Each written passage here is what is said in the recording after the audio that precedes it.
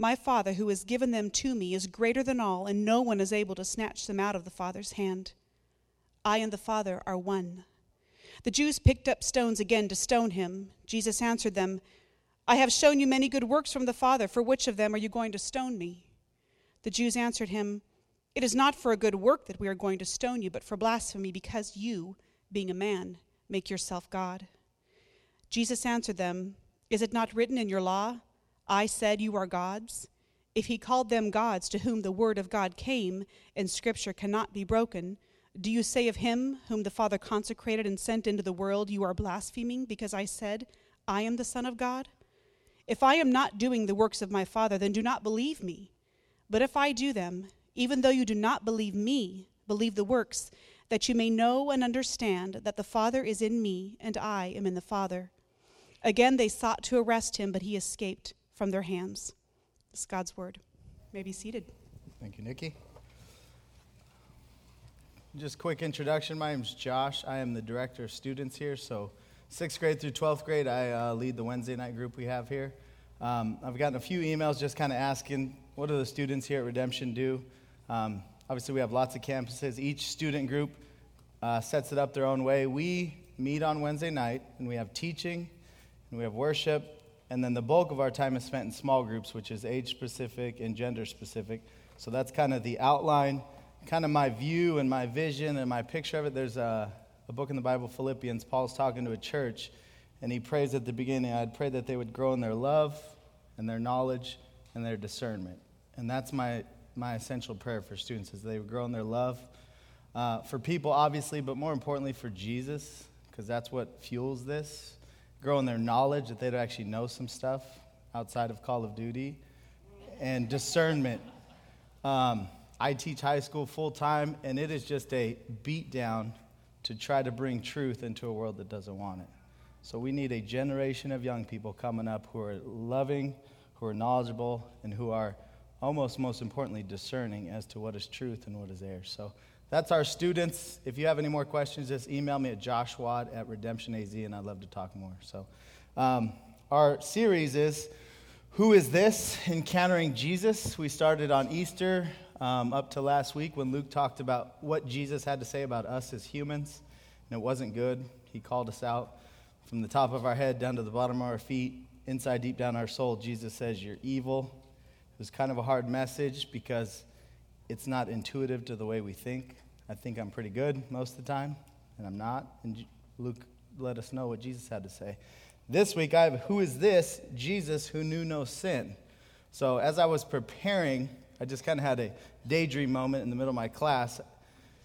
I teach math, and I was just kind of picturing how each of my students answers this question in their own life. So in my typical classroom, let's say second period, I've got this atheist kid who sits next to this kid who's trying to figure out Christianity. Behind them are a few Mormon students. Behind them is one girl who doesn't care about any sort of religious ideas. She's a valedictorian, bright girl, going lots of wonderful places, but the idea of Jesus, she doesn't care. Over here, kind of the same, I've got a kid from Ethiopia who's Orthodox, which essentially means he was raised up in a church, but you ask him, what is Jesus to you? Who is Jesus? And he's the guy we'd listen to at church. So over here, we got a few more Mormons. So as I'm thinking through this message, obviously in a church setting, it's a little different environment. We've got a lot more people who think about this question. But out in the world, whatever your job is, whether you're teaching or an engineer, you can walk through your work and picture each person and how they would answer this. I think that's a good exercise because it gets you thinking about things that matter. Like, who is Jesus? Kind of important deal. I read a quote from a guy who was trying to overthrow communism in Russia, and he said this about his people in Russia: "It's not that modern man knows less and less about the meaning of life, it's that it bothers him less and less." And I think about my students, they just don't care. It's just not that big a deal. I picture my son. This is a beautiful picture. He eats his eggs, he eats his meal, and he just shovels it in his mouth. And then if we get him a treat, we gave him half a chocolate donut the other day, and he just takes his time.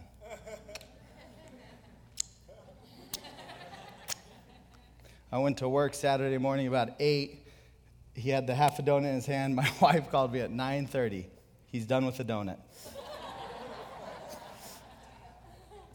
And we need to savor the question, who is Jesus? Yet we spend our time just thinking about nonsense. It's 102 degrees today. It's hot. Yeah. Really hot. What are you going to do? I don't know, stay out of the heat? And we just spend time on useless, meaningless, necessary stuff to live, but our bulk of our time is spent just thinking about nonsense, if we're honest with ourselves. So, 3 things I want to get done today. Who is Jesus? Bible's answer, Jesus is God. Second question, why does it matter? Pretty big question. And third, what are we supposed to do with this? So, Jesus says he's God.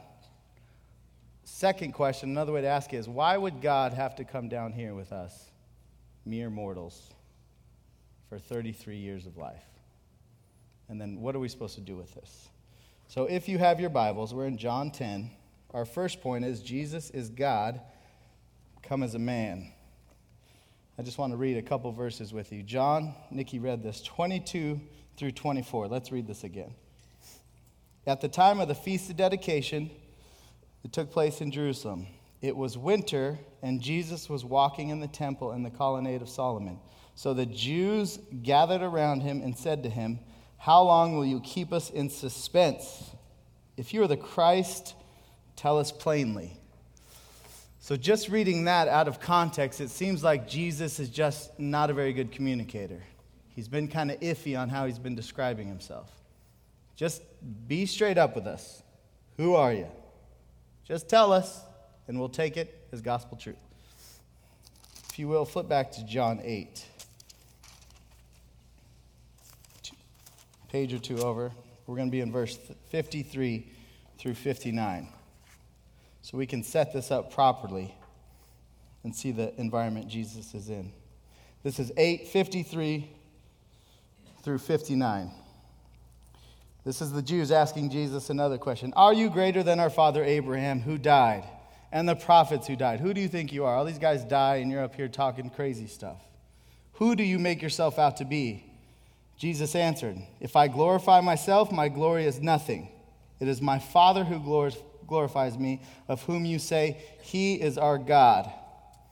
But you have not known him. I know him. If I were to say that I do not know him, I would be a liar like you. Rough. But I do know him, and I keep his word. Your father Abraham rejoiced that he would see my day. He saw it, and he was glad. So the Jews said to him, you're not even 50, and you say you've seen Abraham. Jesus said, truly, truly, I say to you, before Abraham was, I am. So the Jews, like third grade boys, picked up stones to stone him. I am. Moses comes to meet God. He says, okay, I'm talking to God. Who am I supposed to tell the people you are? Tell them I am. Jesus comes and talks to the same group of Jews. Fast forward a couple thousand years. Who are you? I am. We're going to kill you because in our word, people who make themselves out to be God and aren't need to be killed. Flip back a couple more. Let's look at one more passage in John. John 5:10. So just so we're clear on Jesus' current audience. 5:10 through verse 18. So the Jews said to the man who had been healed, it is the Sabbath and it is not lawful for you to take up your bed. Jesus had just healed a guy on the Sabbath. You're not supposed to work. But he answered them, the man who healed me, that man said to me, take up your bed and walk. The guy says it was Jesus. They asked him, who is this man who said to you, take up your bed and walk? Now the man who had been healed did not know who it was, for Jesus had withdrawn as there was a crowd in the place. Afterward, Jesus found him in the temple and said to him, see, you are well. Sin no more, that nothing worse may happen to you. The man went away and told the Jews that it was Jesus who had healed him. And this is why the Jews were persecuting Jesus, because he was doing these things on the Sabbath. Jesus answered him, my Father, your God, is working until now, and I am working. This is why the Jews were seeking all the more to kill him, because not only was he breaking the Sabbath, but he was even calling God his own Father, which in the Jewish context meant he made himself to be equal with God. So Jesus isn't walking into a group of seekers trying to figure this thing out. Jesus walks into a group, and back in John 10, it says they surrounded him. They surrounded him. They encircled him like vultures. Who do you say you are? Tell us plainly so we can pounce on you. The illustration I gave first service was West Side Story. They're ready to roll. They're circling him. Who are you? Because we're going to kill you if you say it one more time. Like little punks, if you say it one more time, say it one more time. And that's what Jesus is waiting for. Just say you're God one more time. Just say it. I dare you. They encircled him. What does Jesus say to them? This is verse 25 in John 10. Jesus said, I told you, and you do not believe. The works that I do in my Father's name bear witness about me, but you do not believe because you are not part of the flock. My sheep hear my voice, and I know them, and they follow me. I give them eternal life, and they will never perish, and no one will snatch them out of my hand. My Father, who has given them to me, is greater than all, and no one is able to snatch them out of the Father's hand. And here's Jesus' statement. I and the Father are one. Clear as day, God that you think you worship, Jesus standing before you, we are one. The one there doesn't mean the same person, because in the Trinity we have same substance, different people. We are one. We are as one as two heads of the Trinity can be. We are one. Jesus is God. God is Jesus. Jesus is clear as day. Now, as I was thinking through this, and all the kind of arguments I've been in the past with religious folk who disagree with this, the Bible really never does come out and say, Jesus says, I am God, in an American context. Who are you?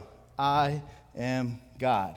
He speaks to a Jewish audience, so he says things that Jewish people understand exactly what he's saying. He's not speaking to an American East Valley audience. He's speaking to Jewish people. And here's the arrogant notion that lots of these people take. If you go and study people who would deny Jesus as God, essentially their argument is the same. Jesus may have said that. He didn't mean it. Arrogant. And the people misheard him. Arrogant. So this guy is an idiot. These people are idiots. Come read my blog. I will bestow truth upon you.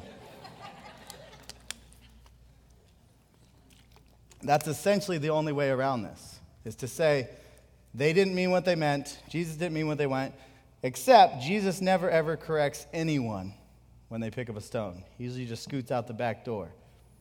But he never says, wait, you thought no, I didn't say I was God. He says, darn right, that's what I said. And there's major implications for you people.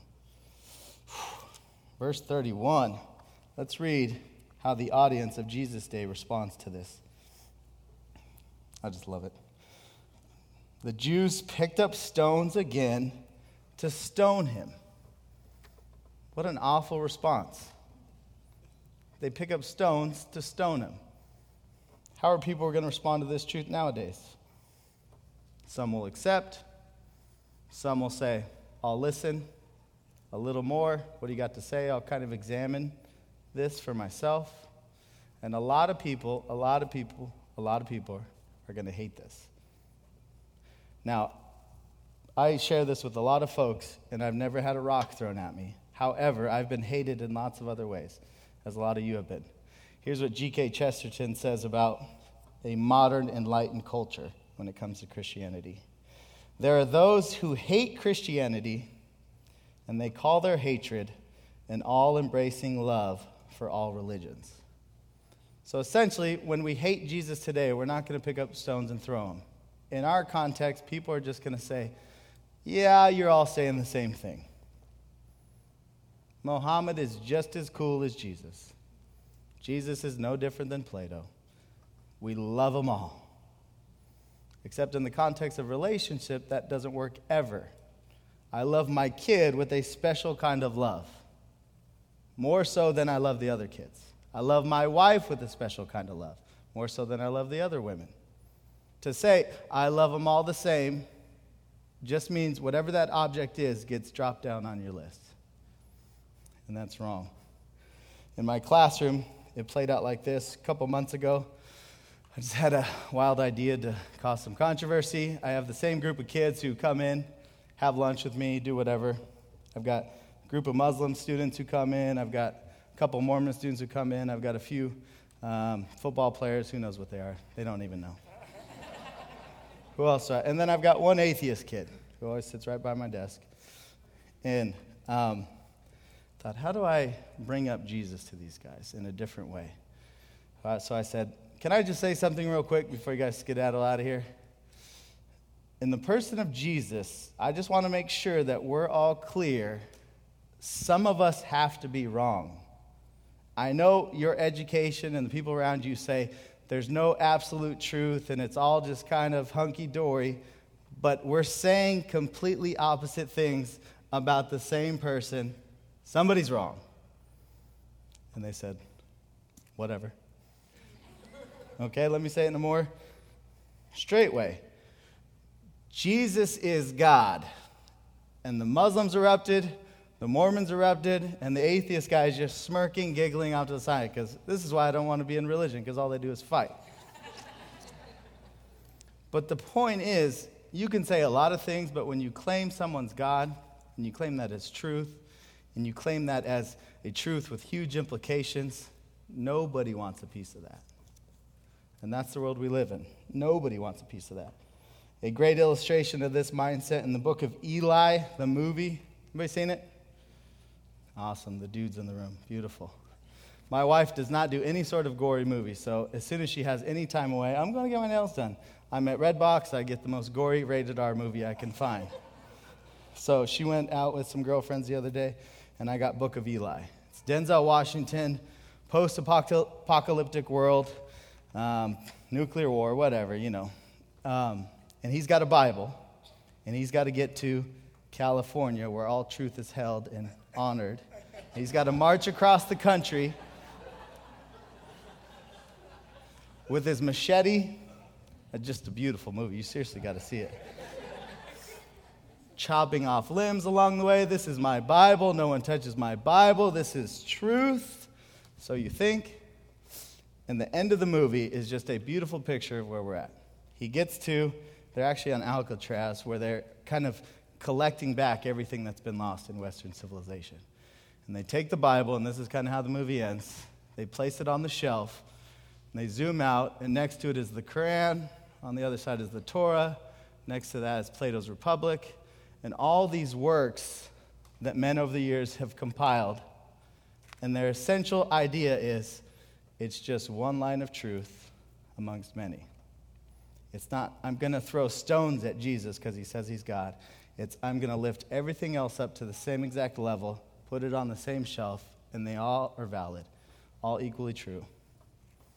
And that's wrong. Logically, theologically, emotionally, that doesn't make sense in any realm of thought. But now, in a world where we can just distract ourselves, we don't actually have to think through that idea.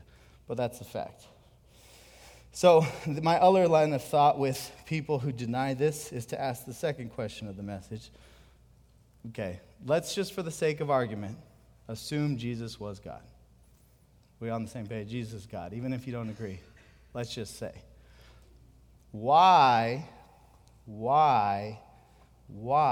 did God have to become a man? Why would God, in all his awesomeness of heaven, come to earth as a man? The way I pictured it is in work. You show up to work one day and your boss is sitting in your seat, prepared and ready to do your job. You show up, walk in the classroom, and there's your boss.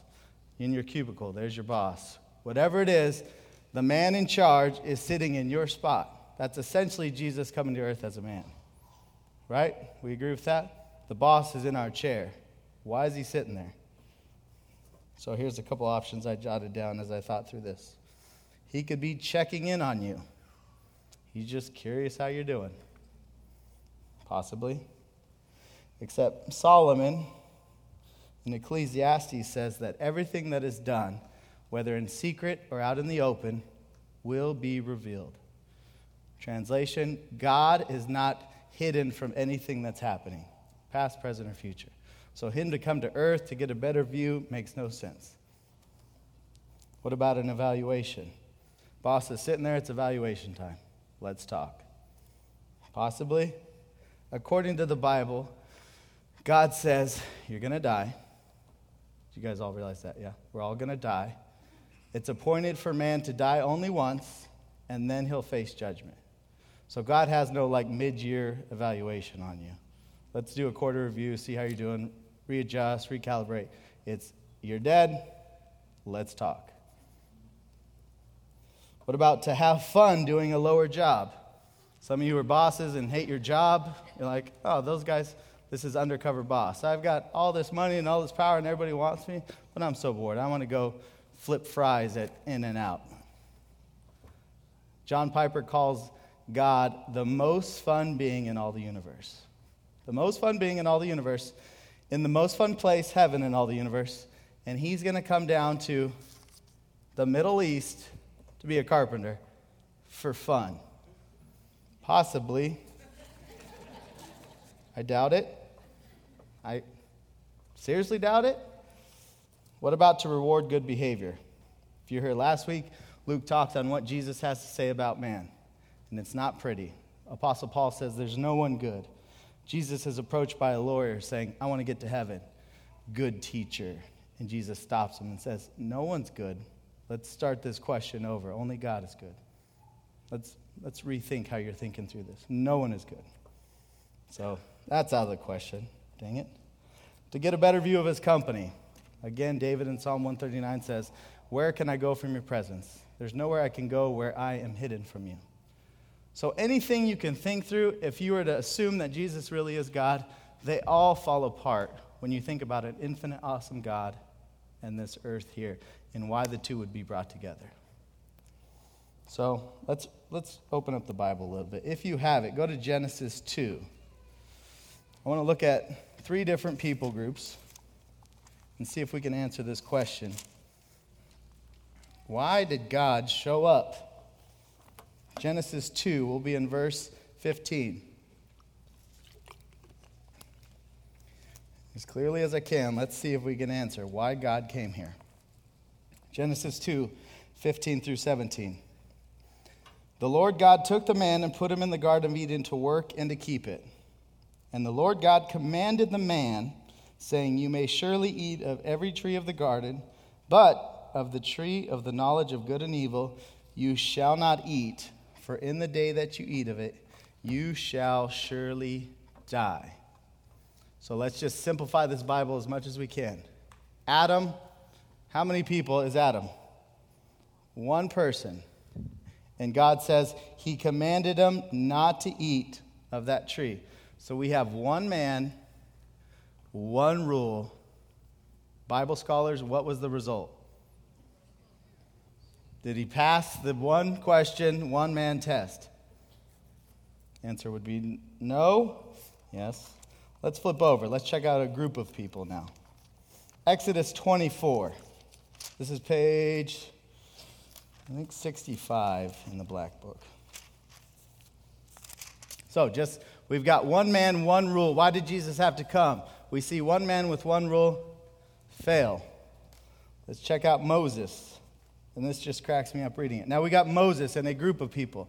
Maybe it's not so much within the context of one man. Maybe we get a group of people. They're spur each other on towards love and good deeds. And they will love each other. Those of us who have a kid and multiple kids, this is obviously how it works in the Brazelton house. As you add people to your kingdom, it gets better and better. Correct?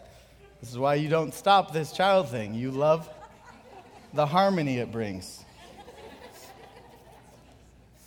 Exodus 24. This is God's group of people. Let's figure it out. Group 24, verse 3. This is Moses. He came and told the people all the words of the Lord and all the rules. And all the people answered with one voice and said, all the words that the Lord has spoken we will do. And Moses wrote down all the words of the Lord. So now Moses is writing down the law. He rose early in the morning and built an altar at the foot of the mountain and 12 pillars according to the 12 tribes of Israel. So now they're going to sign this. This is how they do their signature. Both parties agreeing. And he sent young men of the people of Israel who offered burnt offerings and sacrificed peace offerings of oxen to the Lord. And Moses took half of the blood and put it in basins, and half of the blood he threw against the altar. Then he took the book of the covenant and read it in the hearing of the people. So Moses reads it again. Let's just make sure. Me and my wife just signed on the house. We went through, signed, and then we went through, read it again, went through, made sure all our signatures were there. Let's just make sure we're clear. Moses says, let's read it again. Response, and they said, all that the Lord has spoken we will do, and we will be obedient. How is Israel doing? Adam, failure. Let's get a group of people under God's now 10 basic rules. We've added 9. How are they going to do? If you read your Bible as a story, Israel gets to be a people group at the start of Judges.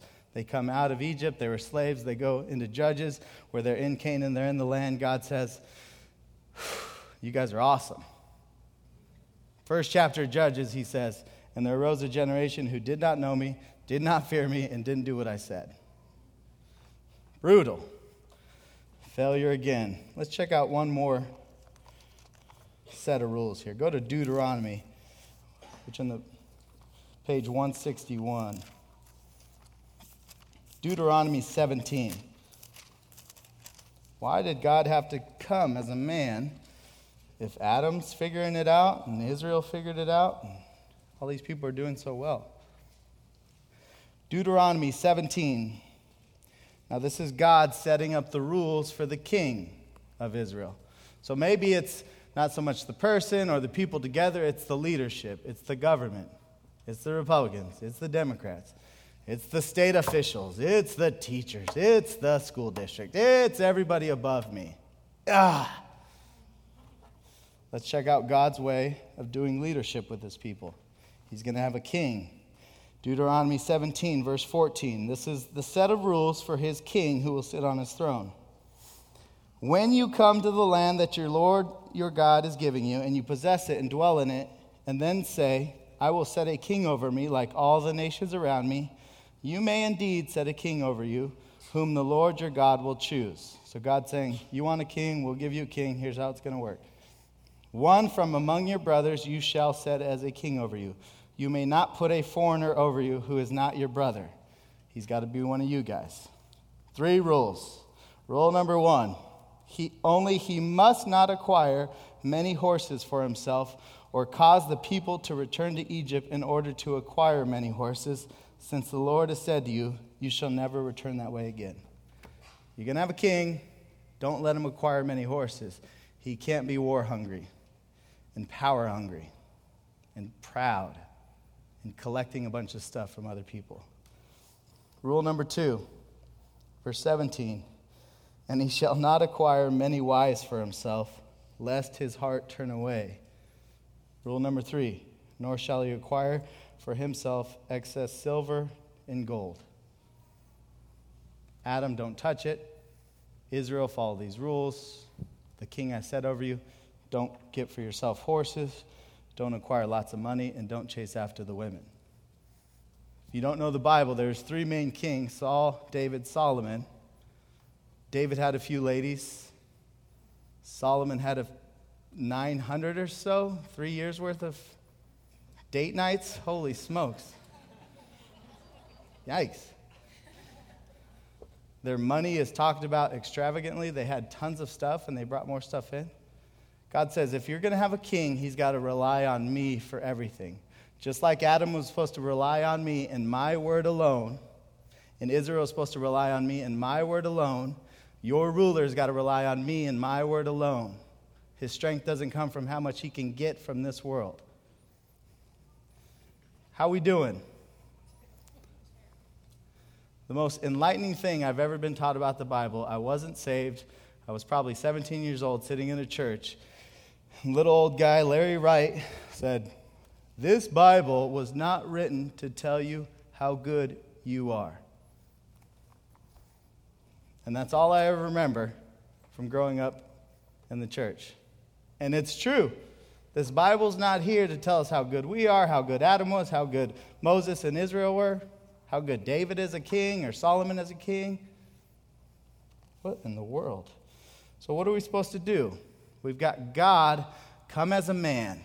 We've got God taking the length of the Old Testament, making promises to men. Adam, if you just eat this stuff, you'll live forever. Israel, if you obey, I will bless your socks off. I will bless you. There will be no people group who can even compare to your wealth and your might and your power and your lifestyle. Kings, you will sit on the throne of David forever. Just don't do these three things. The Bible is so simple to understand once you get that truth in your head. God is making promise after promise after promise after promise to men based off their obedience. And we keep screwing it up. So let's flip over now to Hebrews, page 1003 if you have the Black Bible. Here's God's answer to the question. Why did I show up? Hebrews 4. I'm going to read verse 14 and 15. Verse 14 says, "Since then we have a great high priest who has passed through the heavens." We have a God coming through the heavens to earth. He is Jesus, the Son of God. So let us hold fast to this confession. Verse 15, here's where we're going to camp. "For we do not have a high priest who is unable to sympathize with our weakness, but one who in every respect has been tempted as we are, yet without sin." God needed a man to do everything a man's supposed to do and yet never be disobedient. And he's tempted in every way, and yet he doesn't fail. I thought of this great illustration. I thought it was genius, and I shared it with my wife. She's like, not very good, but I'll share it with you guys. You guys judge. Two guys leaving an AA meeting. Tom goes this way. George goes this way. Tom drives by the bar, drives like this, obviously, because he's drunk. And immediately when he drives by the first bar, his temptation overcomes him, parks his car, gets in the bar, and has some cold drinks. This guy drives by the same bar and feels the same urge and the same temptation and the same draw and all that goes with an addiction, and he drives on past. And he drives on past the Circle K where he used to pick up all of his drinks. And he goes to work the next day, and he goes out to eat, and the guys order wine, and he smells it, and he wants it, and he needs it, and he craves it, and he says no. Question, who was tempted more, Tom or George? The guy who said no every single step of the way. So we like to think that we're tempted, and our temptation is crazy, and the pornography, or my money problem, or and Jesus can't be tempted like me, and yet he said no every step of the way, where I crave at the first step of sin. Who was tempted more? And Aubrey said, this is my wife, dear, precious wife. Was he really tempted in every way as we are? And her point was a good point. She just said, I'm a pregnant woman. I've got this crazy little banshee of a 2-year-old running around. I've got this belly that is growing. I'm moody. My brain doesn't work like it used to. I keep forgetting stuff. I got you to deal with when you get home from work. Does Jesus know what it's like to be me? Was he tempted like me? That's a great question. Let me just show you what all temptation narrows down to. This is a verse out of 1 John 2:16. Don't turn there. I'll just read it. For all that is in the world. So let's talk about sin. Let's narrow it down. All that's in the world. The lust of the flesh, the lust of the eyes, and the boastful pride of life. Those are not from the Father, but of the world. So all our temptation comes down to the lust of the flesh. We think we can find goodness outside of God's plan, whether that's sexual temptation or money temptation, or we just think that, I know God said this, but this seems better. And our eyes draw us into everything that this world says will make our life awesome. I teach teenagers every day, and this is their life. How many shiny things can we put in front of them to draw their attention away from God? And lastly, the boastful pride of life. We want credit for being awesome. I'm pretty awesome. You guys should know this. And I want lots of credit. I'll never come out and say it that way, but that's the extent of my life. I want people to think I'm pretty awesome. And Jesus had every single temptation. Before he even starts his ministry, he goes out to be tempted by Satan. And he's fasting. And Satan says, here's some bread. Doesn't it look good? Doesn't it look good? Better than relying on God through prayer, you moron. Take this bread. Look at the kingdoms of the world. They will be yours without going through the cross. People will bow down to you. I'll give it to you. So Jesus had every single temptation, even more so because Satan knew he wasn't going to tempt us with the silly stuff that tempts us. So Satan pulled out every bag of tricks he could find and offered him every possible thing that could tempt a God-man. And Jesus says, man shall not live by bread alone, by every word that comes out of God's mouth. Adam failed the test. Israel failed the test. Every king has failed the test, and yet every promise of the Bible is given to a man or a group of men, saying, I will bless the heck out of you if you just listen. That's the tension of the Bible. God has tons of promises and tons of blessings towards man, based on man. And yet we screw it all up. Let's keep reading. This is beautiful. What are we to do with this? Hebrews 4:16, the very next verse. We got three groups of people we're going to talk about with this verse.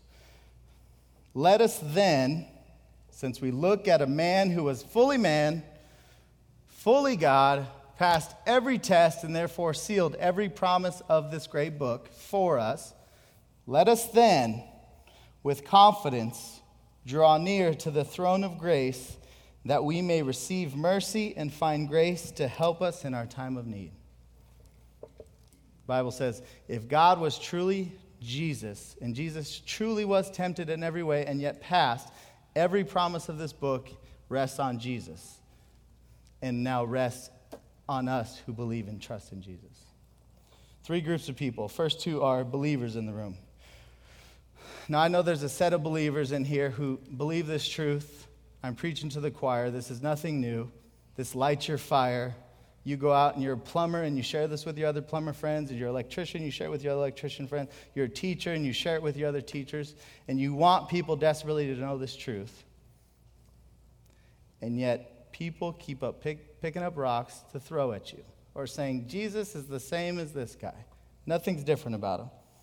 All I would say is this. This is how Peter addressed a group of Christians in the first century who were struggling with this. Don't go there. I just want you to listen. This is Peter's response to people who are just struggling to keep on keeping on with this message. In this you rejoice, though now for a little while, if necessary, you have been grieved by various trials. So Peter sets up our life in a nutshell. For a little while, it's a short life, there's going to be various trials. I'm talking to you. A little while, I know it seems like forever, and just various trials. I know they seem like they're never ending. But here's what he has to say to you. So that the tested genuineness of your faith, more precious than gold that perishes, though it is tested by fire, may be found to result in praise and glory and honor at the revelation of Jesus Christ. My biological mom died in 2000. She's the first woman to ever share Jesus with me. Giant smile, walked around smiling and talking about Jesus. What's Kathy doing? She's either smiling or talking about Jesus or doing both at the same time. And now she's in heaven for 10,000 years and forevermore, with a smiling, proud Jesus. And everything that seems like it's never going to end. I talk to students who just beat down. These kids don't listen to me. They think Jesus is stupid. Like, what can I give them? I can give them Jesus is smiling, and Jesus is proud, and Jesus is going to reward you in heaven for all of eternity. Is that awesome? Jesus is watching you be faithful with this message. And he's got rewards waiting for you. Not based off your righteousness, based off his. But he's going to add to your delight in heaven. He promises it. There's another group of people who just kind of struggle to talk about big, weighty truths. Jesus is God. Jesus saves. And it's just a struggle. You're either introverted or you don't know that many non-believers. You're always hanging out with Christian folk. Whatever it is, I would just say probably the biggest hurdle is just to know that your only job in all of this is to confess the truth. Jesus will do the convincing. Confess, Jesus will convince. That takes all the pressure off. You mean all I have to do is say Jesus is God? Yes, maybe more creatively than that, and maybe be nice behind it, but yeah, Jesus will take care of the rest. A pastor that I follow in Texas, he takes his 10 guys out at a time to teach them how to preach, and he puts them in a seminary, and he says, pick the 10 best headstones you can find and preach the very best sermon you can think of. We're going to be in Judges 7, and they preach their message, and they report back to him. He says, how did it go? What? They're all dead. Okay. Go put on your best suit. Go think of some jokes that might grab their attention. Maybe do a song and dance. Think of something to really draw them in, and go do it. We're going to be in Judges, but before we go there, knock, knock. How did it go? They're dead. And his point is, people are dead. That's why they don't believe. And we don't bring dead people to life. We talk about a dead man who came back to life. And when the Spirit wants to, and when the Spirit is willing, he will raise up people, just like he did in my heart and in some of your hearts. The pressure is off us. You're not going to get to heaven and Jesus is disappointed because you didn't have more conversions. That's God's job. And the last group, just those of you who just haven't figured this out, you're still figuring, who is this Jesus guy? Who is this guy? The Hebrews passage said, let us draw near with confidence. And my warning, gentle rebuke I would leave you with is the confidence given to those who trust Jesus as the one who passed all temptations. So those of you who are holding on to your life in whatever capacity that is, whether it's religious or you're just going to power through this life, you have no confidence in anything. I've got a friend in Texas who emails me stuff all the time. Hey, man, read this. They've just realized Jesus didn't really exist. Read it. Okay, cool. 2 days later, hey, read this. Jesus did exist, but he didn't really come back from the dead. Okay, whatever. And I read all the stuff, and I respond. And I always, about every third message, I respond with a question to him. Your sweet little Ainsley girl, she's starting to think about the world. When she asks you, what happens when I die? What are you going to tell that little girl? I said, you've got two options. You can lie to her and make up a fantasy, which goes against everything you believe in, because that's what you think I'm doing. Or you can be honest with her and say, nothing will be dirt, fertilizer for future plants. There is no confidence for the man or woman who base their hope in this world and in the next life on themselves. Adam screwed up. Moses screwed up. David screwed up. All the apostles screwed up. I screw up. You all screw up. And yet our hope is in a God who came to earth as a man and took on every temptation and passed and sealed the deal for all the promises of all eternity. That is beautiful. Amen? Let's pray. God, thank you for your word. Thank you that you give your word to sinful, fallen people, and you delight in watching us open up your word and see it come to life. This truth of your incarnation You coming to earth as a man has the most weight and implication on it than any other question we could ever ask. It's a beautiful truth as to why you came. Against the backdrop of our ugly, disobedient hearts, you stepped in and you were Adam who listened and said no to that tree, said yes to a cross. You were Israel who said everything you say we will do and failed. He succeeded in every test. And you're the great king who said, I won't take a horse, I'll ride in on a donkey where you guys will beat me and kill me. I won't acquire wealth. I left the wealth to come here. God, you were perfect. You were sinless. We are everything but that, and yet you offer it to us. Thank you for offering it to me. I pray that it would stir the hearts of the people who don't know this yet. It's in Jesus' name we pray. Amen. Amen. Thanks, man. Well, we are going to draw near now with confidence, not in our own standing or righteousness, but in the righteous life of Christ. As that verse says, because we have a great high priest, one who's gone before us and made a way to the Father, we can draw near with confidence. We're going to do that through communion. We're going to do that as we sing and pray together. Communion, the elements are in the center of the room on this table by the pole, as well as under the two screens on either side of the front here. And that is available for anyone who has put their faith and trust in Jesus Christ, who has no confidence in the flesh, no confidence in your works or the good things you've done, the hard works you've achieved, but you've laid that all down and you boast only in Him. So that's for you. We want to invite you to come, and as you take the bread or the cracker in this case, you remember the perfect life of Christ, the perfectly fulfilled law that he lived. And as we eat that, as we feast on that, we take that as a symbol, remembering that He offered that life before the Father on our behalf.